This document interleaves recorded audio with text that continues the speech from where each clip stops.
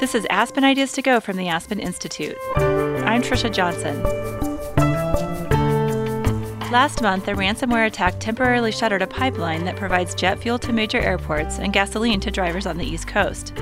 Attacks on critical infrastructure like the pipeline have been a concern for years, but the problem is getting significantly worse, says New York Times cybersecurity reporter Nicole Perlroth. Over the last year, we've seen ransomware hit hospitals, cities, schools, but also American mainstays like gas and meat and NBA basketball and minor league baseball and sophisticated companies like Quanta, the Apple supplier. What's being done to mitigate these attacks and who's causing them? Today, a panel of experts weighs in.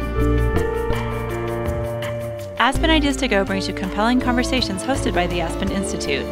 Today's discussion is from Aspen Digital.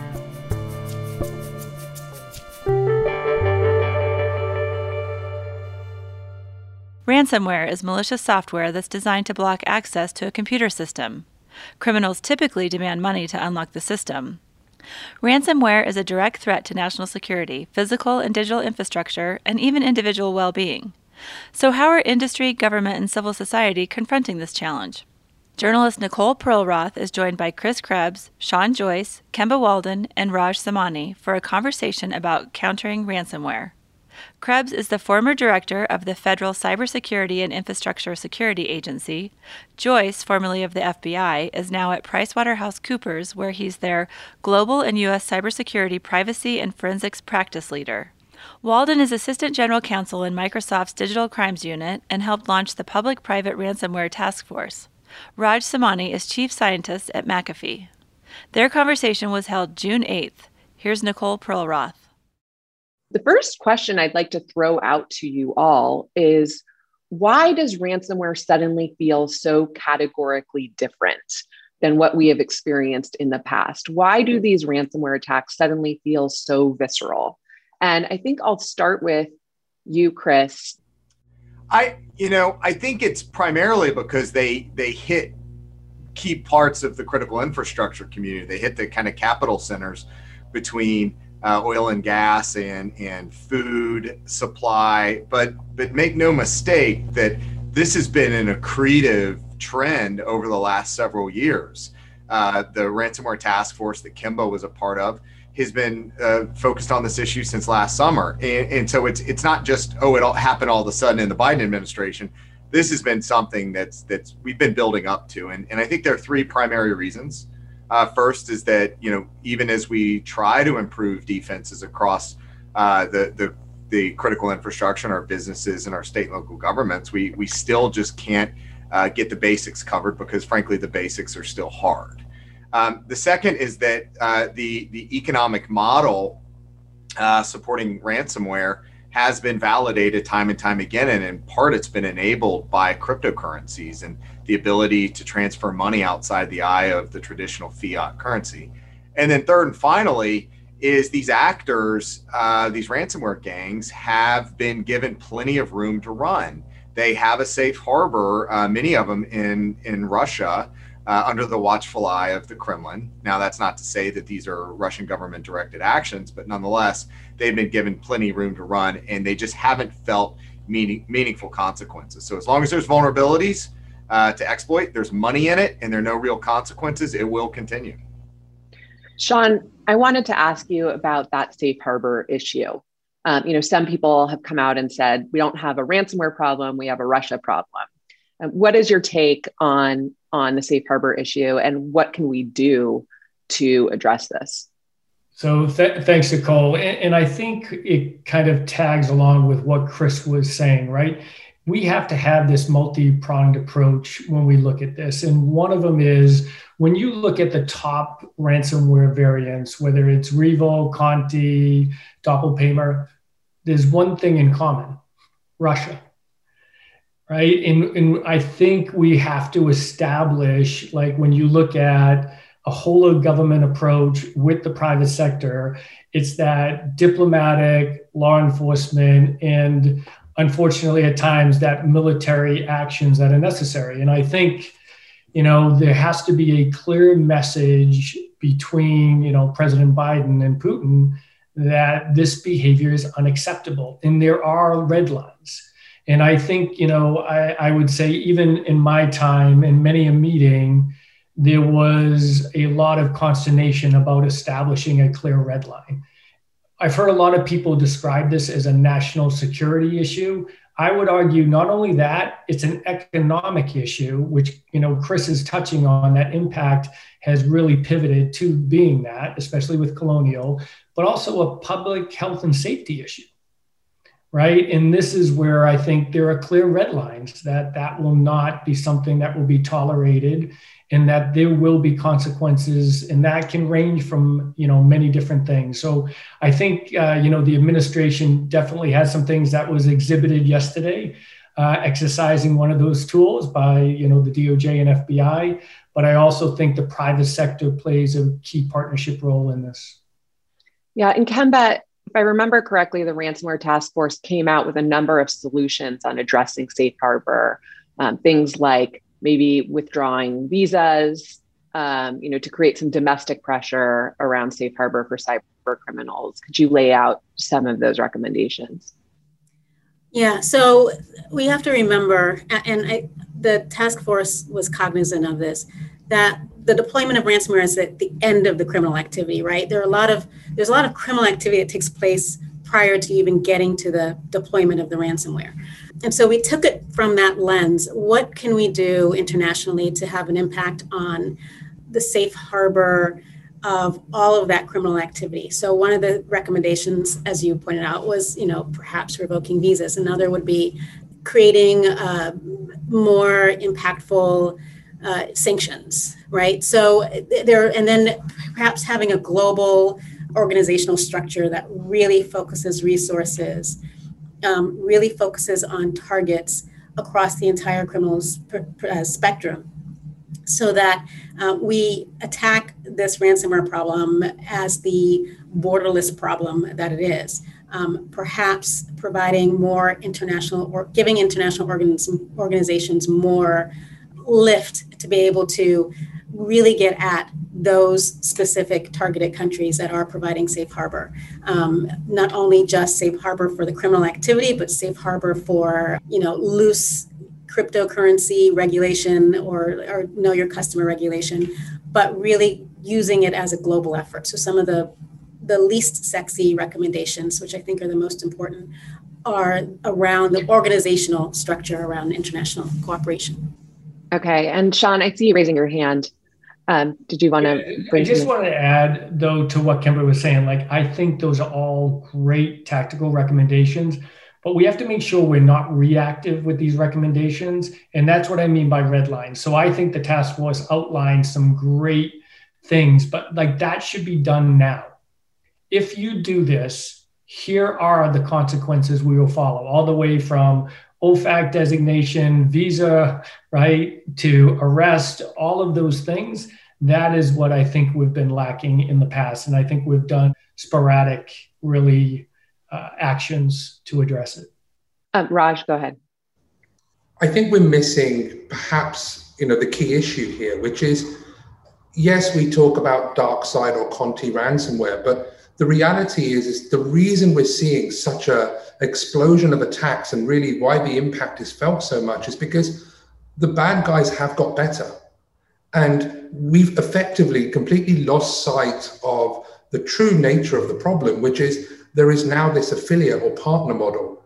And they're effectively going out and hiring individuals to break into companies, to exploit vulnerabilities that, quite frankly, are not sophisticated. In other words, they're getting into companies because the passwords are weak or systems aren't being patched.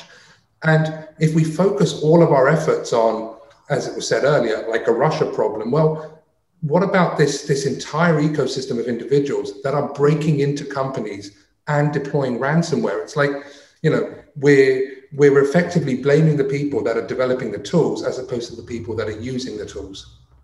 Yeah, and what Raj is referring to there, in case some of you don't know, is the fact that Revil and DarkSide, the ransomware groups that held Colonial Pipeline and JBS hostage, are ransomware as a service groups. They're leasing out their ransomware and the code and sort of the technical aspects of these attacks to anyone who's willing to take the risk of pulling them off.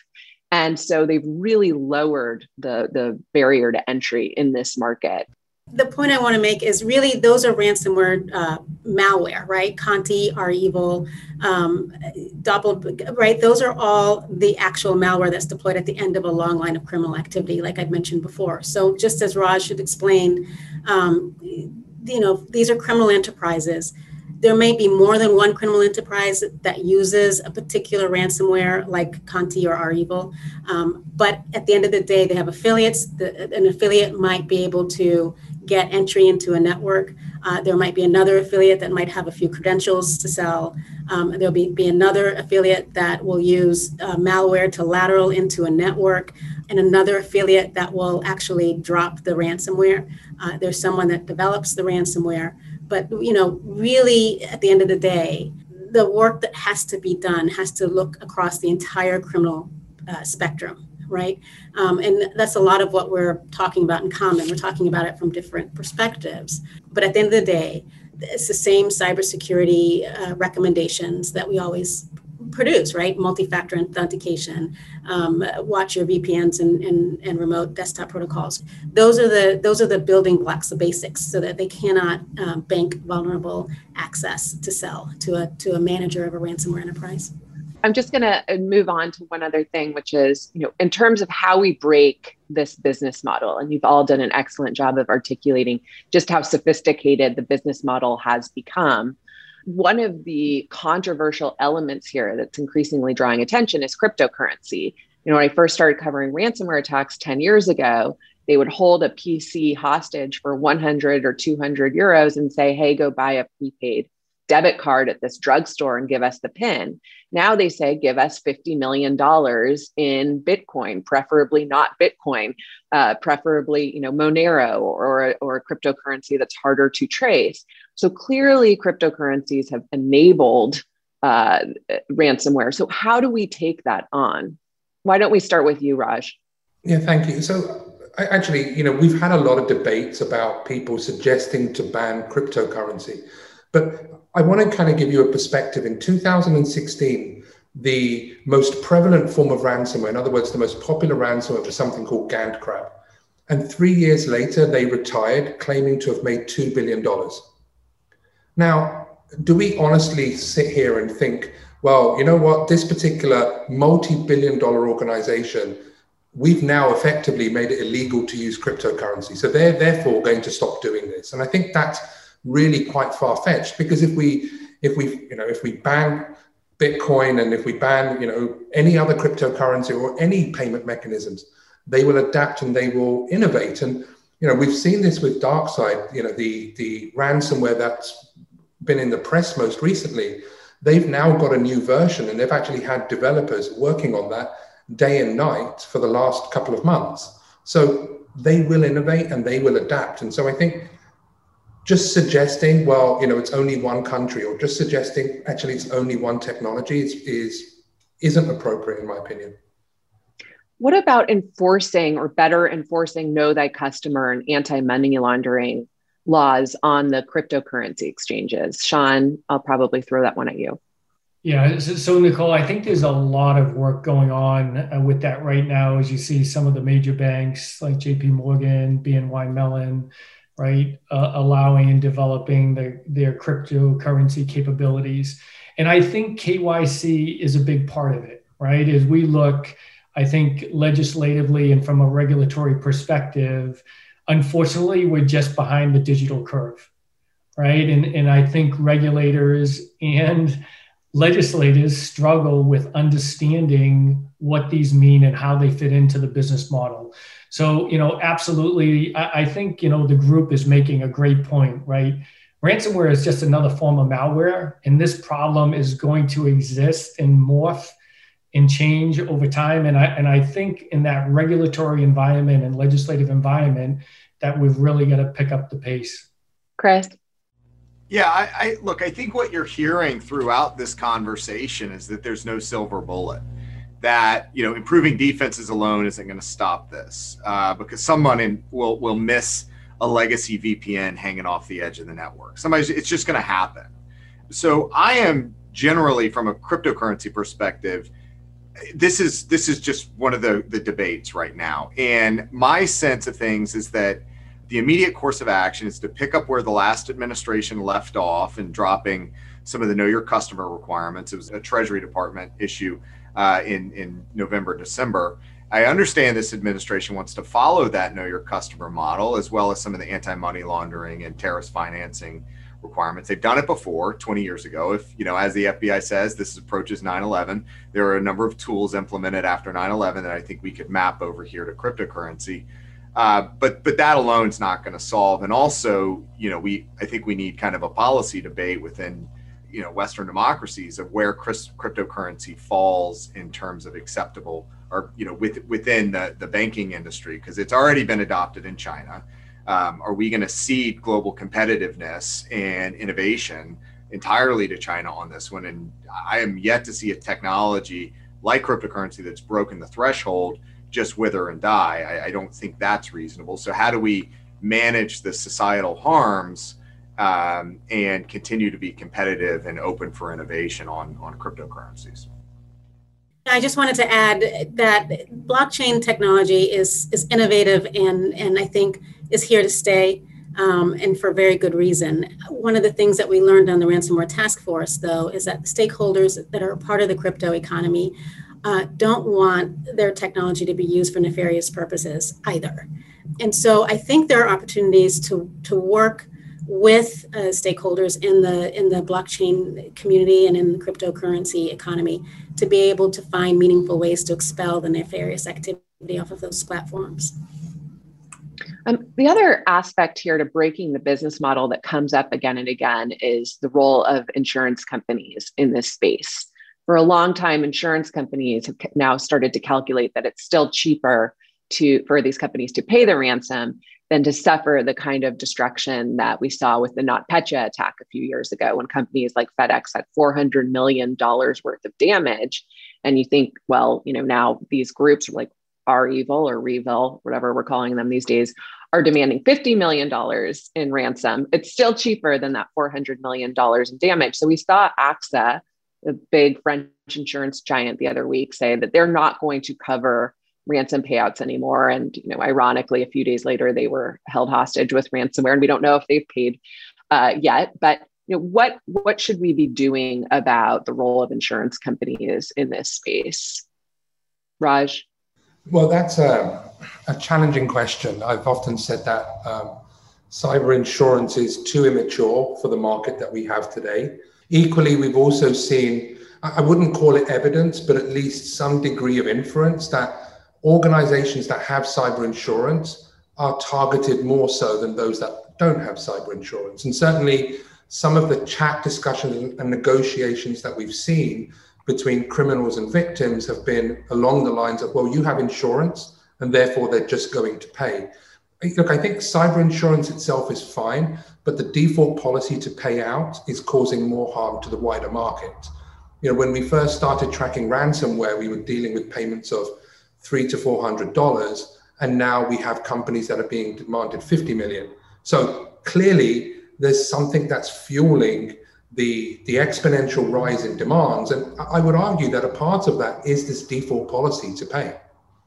Mm-hmm. Chris, you raised your hand. Yeah, I also think as a result of some of the conditions that Raj laid out, the market is starting to correct. I mean, you saw AXA declare that they're not going to pay out anymore. You're starting to see more companies write either more narrowly constrained or more constricted policies. I think that, insurance as payouts start moving towards 100%, the market's not there anymore and insurance companies may move away. But there may be a positive out of all this where, there are insurance companies that do the work, that have the data to back it up and require certain security considerations and controls, and they can validate and attest to those before issuing a policy. And Sean, the FBI has long said, we really advise you not to pay, but this has never been a rule. Why not make it a law that victims of ransomware attacks shouldn't pay? because I think there are so many nuances involved. And so when you just look at Colonial, is it more important economically to the country that we all had gas to be able to travel for the long weekend and the holiday and the impact there, and then be able to do something reactively like they did on the seizure? So I would tell you, I think I've learned a lot in my private sector journey, and realizing that it isn't always black and white. And there are a lot of nuances. So I certainly would be discouraging anyone to pay and looking for those avenues where you can avoid that. But I think there's no clear cut, right? I think every situation is different. The impact is different. Take, for instance, if you have a hospital, do you want that hospital to be down for how long, type of thing? So I think it's a little bit more complex, but I do think we should be doing everything, and that companies should be working side by side with the government from the beginning. And that's where I think you are able to give yourselves the most, right, the options that you can take doing that. Yeah, and here we should probably put up a big red ad for nomoreransom.org, which Raj helped co-found, because as Raj can probably tell you, they've helped decrypt a lot of this ransomware for people who have come to them and saved something like $600 million in ransom payouts going to cyber criminals. So Raj, if you want to speak to that briefly, it's good for people to know. And I'd also like to ask you, why don't people make that sort of initial effort to try and decrypt this ransomware before just paying, like we saw with Colonial Pipeline? Yeah, so with ransomware, the misconception is that there's two options: pay criminals or don't pay criminals. And actually, No More Ransom is a joint initiative with law enforcement and private sector companies where we give away free decryptors. We don't ask you for your email address, we don't track you at all, and we will tell you the version or the type of ransomware you've been hit by, and whether there is a working decryptor that you can freely use to get your data back. And just, sorry, one minor point as well. We've been talking as though paying a ransom gets your data back. We have to acknowledge that many of the decryptors that are developed by the ransomware groups are actually rubbish. So even if you pay, you may not get your data back, or you may not get a decryptor like WannaCry. And even if you do get a decryptor, it might be absolutely useless.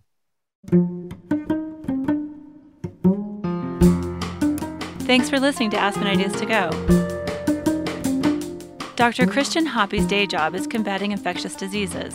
He's a molecular biologist based in Nigeria who's also on a mission to embolden young African scientists to take the narrative of Africa into their own hands. For far too long, he says, the West has failed to credit Africans for innovation and scientific breakthroughs. It's the result of a legacy of colonialism and anti-Black racism, he says. I got tired of hearing people speaking and talking about and telling the story of Africa from American or from European lenses.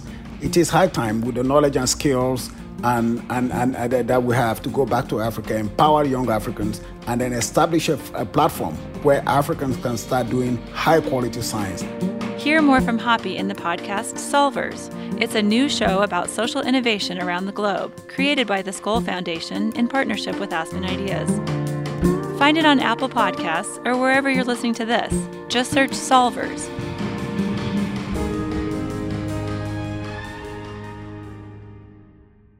Kemba, can you speak to some of the task force recommendations on this issue? Another thing that's come up, I believe, in the report was that we need a 911 or 311 for ransomware attacks. Mm-hmm. Right. So the way that we approached it, we felt that there are some precursors that need to take place before we decide to make a law that says that ransomware payments are prohibited. One of those is we have to prepare governments to be able to absorb the economic impact of not paying ransomware, just as Sean had mentioned. So like a cost recovery fund would be something that would be appropriate, perhaps finding opportunities for businesses to have alternatives to paying a ransom, much like Raj had explained. But not every jurisdiction is at the point where it can support the ability to outlaw or ban ransom payments. Just as Sean had explained, there are a lot of nuances to this process. So the report really focuses on what are those building blocks that we need to focus on before we get to the point of prohibiting ransom. The other thing I want to point out, the report also focused quite a bit on information sharing and victim notification. And I view what happened with Colonial Pipeline in the last 24 hours and the FBI action and the DOJ action to be a great advertisement for involving law enforcement early, notifying law enforcement early, because it opens up a lot of opportunities not only for the victim, but also for the security community to be able to do something about it. I thought that was a really clever twist yesterday that, here we were when Colonial Pipeline paid the ransom and nobody was really applauding them at the time for doing that. And now we learn that actually they did tip off the FBI, and this allowed the FBI to trace the payment and to publicize the fact that they were able to get it back and offer really a carrot for other companies to report their ransomware attacks, because there's a chance the government might help them recoup their payment. Chris? So I think the outcome of yesterday is a great thing, particularly for the at least the bottom line of Colonial. But I would really hesitate trying to make this sort of engagement mainstream, right? It's not the FBI's job to go out there and claw back money from criminals once they've taken it. And I think it's a bad public policy outcome too, because remember, they only got 2.2 out of the 4.4 or whatever. So there's still a lot of rent out there somewhere that somebody's benefiting from. And as I understand it, what was captured or clawed back was the affiliate. And if you're just targeting affiliates, it's whack-a-mole. The dev crew that really owns the code for the ransom, for the lockup, they got theirs and they're skating somewhere. So I think, we need to take a deeper dive and look at what happened here. I also think that there are probably some facts left to come to light on exactly the mechanics of what happened here and whether those come out or not. We'll see. But yeah, good outcome, but this is not something that I think we want to see mainstream. Mm-hmm. Sean? Yeah, so, like Chris, I look at yesterday as a great first step, but just one small tool in the arsenal. And I would look at, I think what's more important is almost that mandatory reporting to the government. Another question is, what can companies do? It's been infuriating almost to see that patient zero for the water treatment facility hack, which wasn't ransomware, was some old account that wasn't using two-factor authentication with a compromised password. And again, that's basically what the Colonial Pipeline hack came down to, as Bloomberg reported last week. It came down to an old employee account that was, for whatever reason, still active, a compromised password, and an account that didn't use two-factor authentication. So how do we get companies to just start doing the bare basics? And like Chris said earlier, the basics are hard, but we're not even trying in a lot of these cases. How do we incentivize companies to take this very seriously? Chris? I do really honestly feel like we're at an inflection point. I think that we've had a lot of conversation about public-private partnerships and encouraging through, whatever sort of incentives. And, from an incentives perspective, keep in mind that incentives can be both a carrot and a stick. And I think what you saw out of the administration with their executive order, the cybersecurity executive order a month or so ago, there will be trickle-down effects there from improved software development lifecycle, from bill of materials, all sorts of benefits that will accrue to not just the federal government, but also the private sector by extension, because they're going to buy the same software. But I think to the bigger issue, we need to take a hard look at critical infrastructure, what those most critical are, as is the cyberspace solarium is calling them, the systemically important critical infrastructure. So if you're in a place, wherever you sit in the economy, where if you get pulled out, that there's a appreciable and meaningful impact, I think there are some standards that you're going to have to live up to. And I think that's what's coming next. You've already seen TSA issue an initial directive on incident reporting to the pipeline sector, with probably standards for security baseline standards at least coming later this month, or rather this summer, I'd expect. I think that's where it's going. I think that's Congress has finally come around on it. And industry, to a certain extent, is probably looking for a little bit of certainty on what it's going to give them from a liability protection perspective as well. Mm-hmm. Kemba? Sure. Just to add on to what Chris explained, I think you've heard this more and more, but go back to the basics, right? Two-factor authentication, segment your network, use reliable antivirus, just automate it. But I think also in the private sector, boardrooms are beginning to understand what resources they need to put into not just their information technology, but into their security practices. And I think that's where a lot of the gaps might still exist, is that CISOs and security departments in a lot of private sector companies are just under-resourced to tackle a big problem. And then, phishing training, just the basics for cybersecurity hygiene, I think, isn't emphasized enough. Are there lessons from other countries we can borrow? I remember there was a study done with Symantec's data a couple of years ago where it looked at the ratio of successful attacks versus total attack attempts on various servers. And it found that actually the countries that had the best ratio were in Scandinavia. And when they dug into why Scandinavia was better off than the rest of us, a lot of it came down to a comprehensive national cybersecurity policy and a culture around security awareness. They don't just have the click-through anti-phishing training that we all have to do at our various organizations. They actually make it really crucial to the new hire on-ramping. Are there lessons to be borrowed from that here? Would that work here?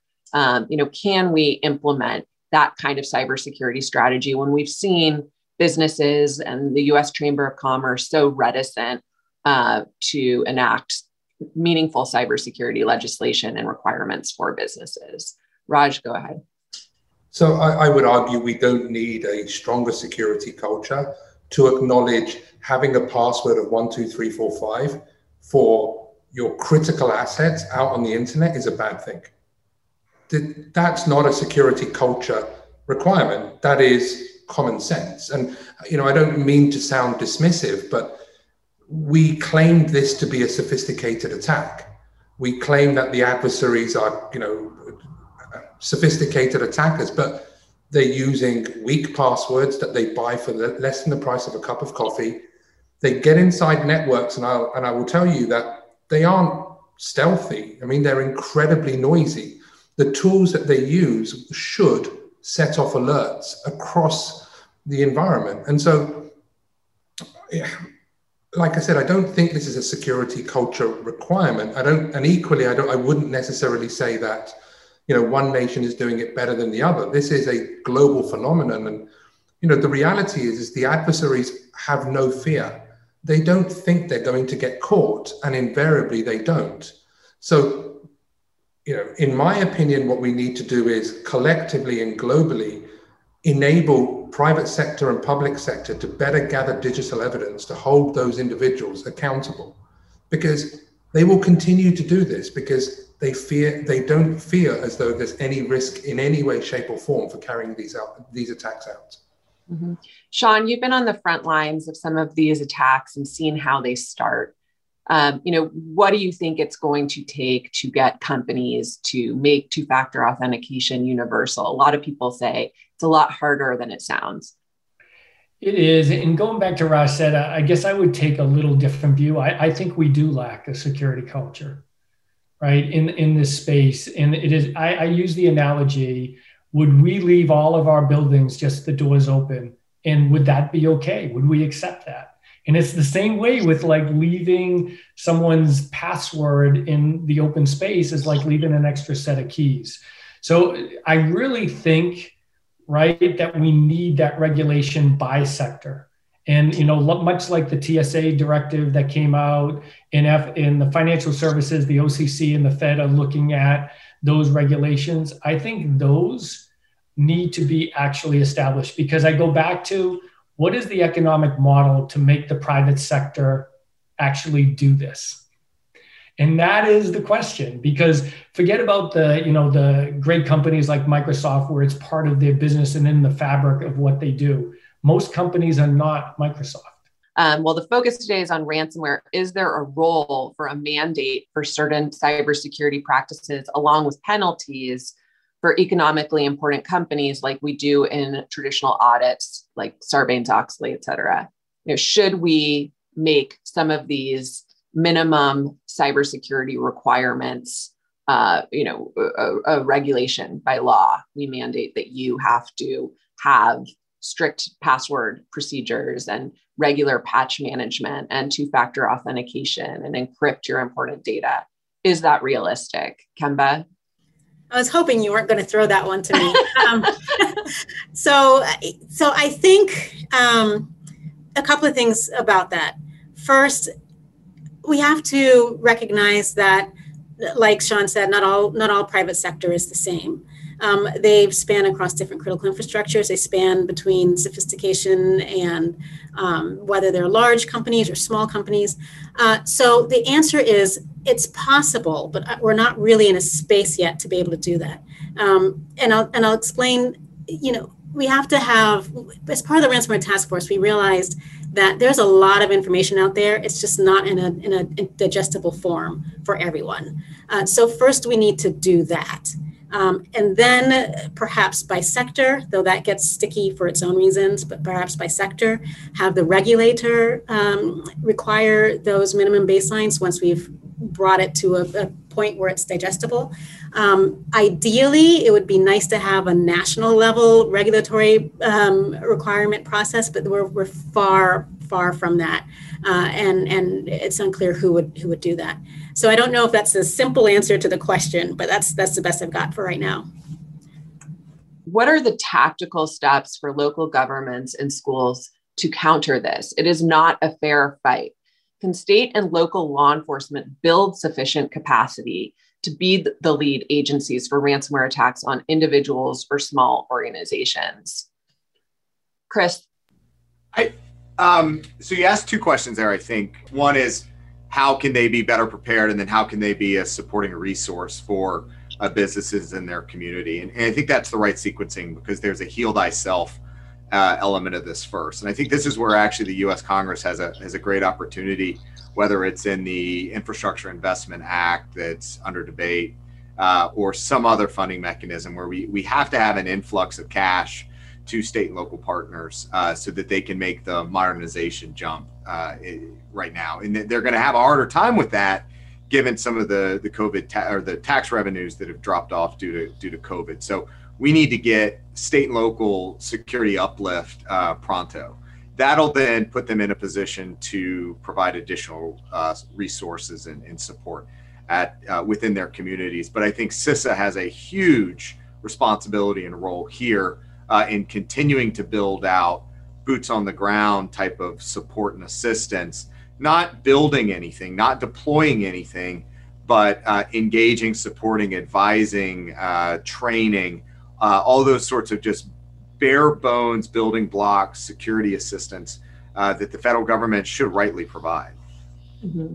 Given where we are now, where everyone seems to be getting hit, are there more creative options available? Like, would there be something where a Microsoft would sort of supplement the salaries of some of its best security engineers and send them to do a tour of duty where they would go around to some of these critical state and local organizations and help them find vulnerabilities and patch them and shore up their defenses? Chris? One of the things that I've been thinking about is regional consortia in purchasing from the big technology companies, whether it's Microsoft, it's AWS, Google, doesn't matter. But to the extent that we can get more organizations grouping together in how they buy and having a more standardized deployment, same thing should happen in the federal government. There shouldn't be 101 different instances of Office 365 or whatever the mail is. There should be a single standard that's easier to defend, monitor, log, and respond to. The same thing should happen across state and local governments. And so I think that's one area where I would start. Sean, what do you think about sort of overcoming the talent shortage that we already have to help some of these state and local municipalities and schools shore up their cybersecurity defenses? I look at a lot of what we're doing as kind of a short-term, medium-term, and long-term. And I do think like cybersecurity education needs to begin in elementary school for all of us, for that just general awareness, and continue, because that's kind of working in that fabric and that culture that I think we all need to know living in a digital world.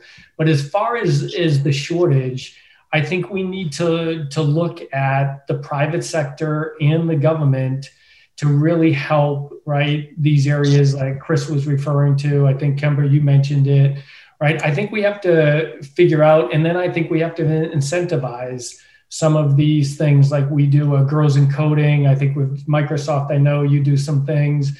We have to continue to be sponsor these activities. We're going to have this shortage for some time. I think globally it's 3 million, and it's not getting any lower. So I think we've got to use a variety of different things to really increase the number of folks eligible.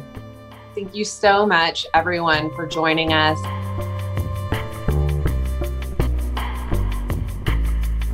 Sean Joyce worked as the Chief Trust Officer at Airbnb.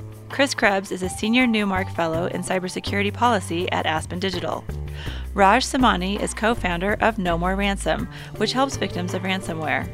Kemba Walden launched and led the ransomware program for Microsoft's Digital Crimes Unit, and Nicole Perlroth is a cybersecurity and digital espionage reporter for the New York Times. Their conversation was held June 8th by Aspen Digital, a program of the Aspen Institute. Make sure to subscribe to Aspen Ideas to Go wherever you listen to podcasts. Follow Aspen Ideas year-round on social media at Aspen Ideas. Today's discussion is from Aspen Digital, and this show is produced by Marcy Krivonen and me. Our music is by Wonderly. I'm Trisha Johnson. Thanks for joining me.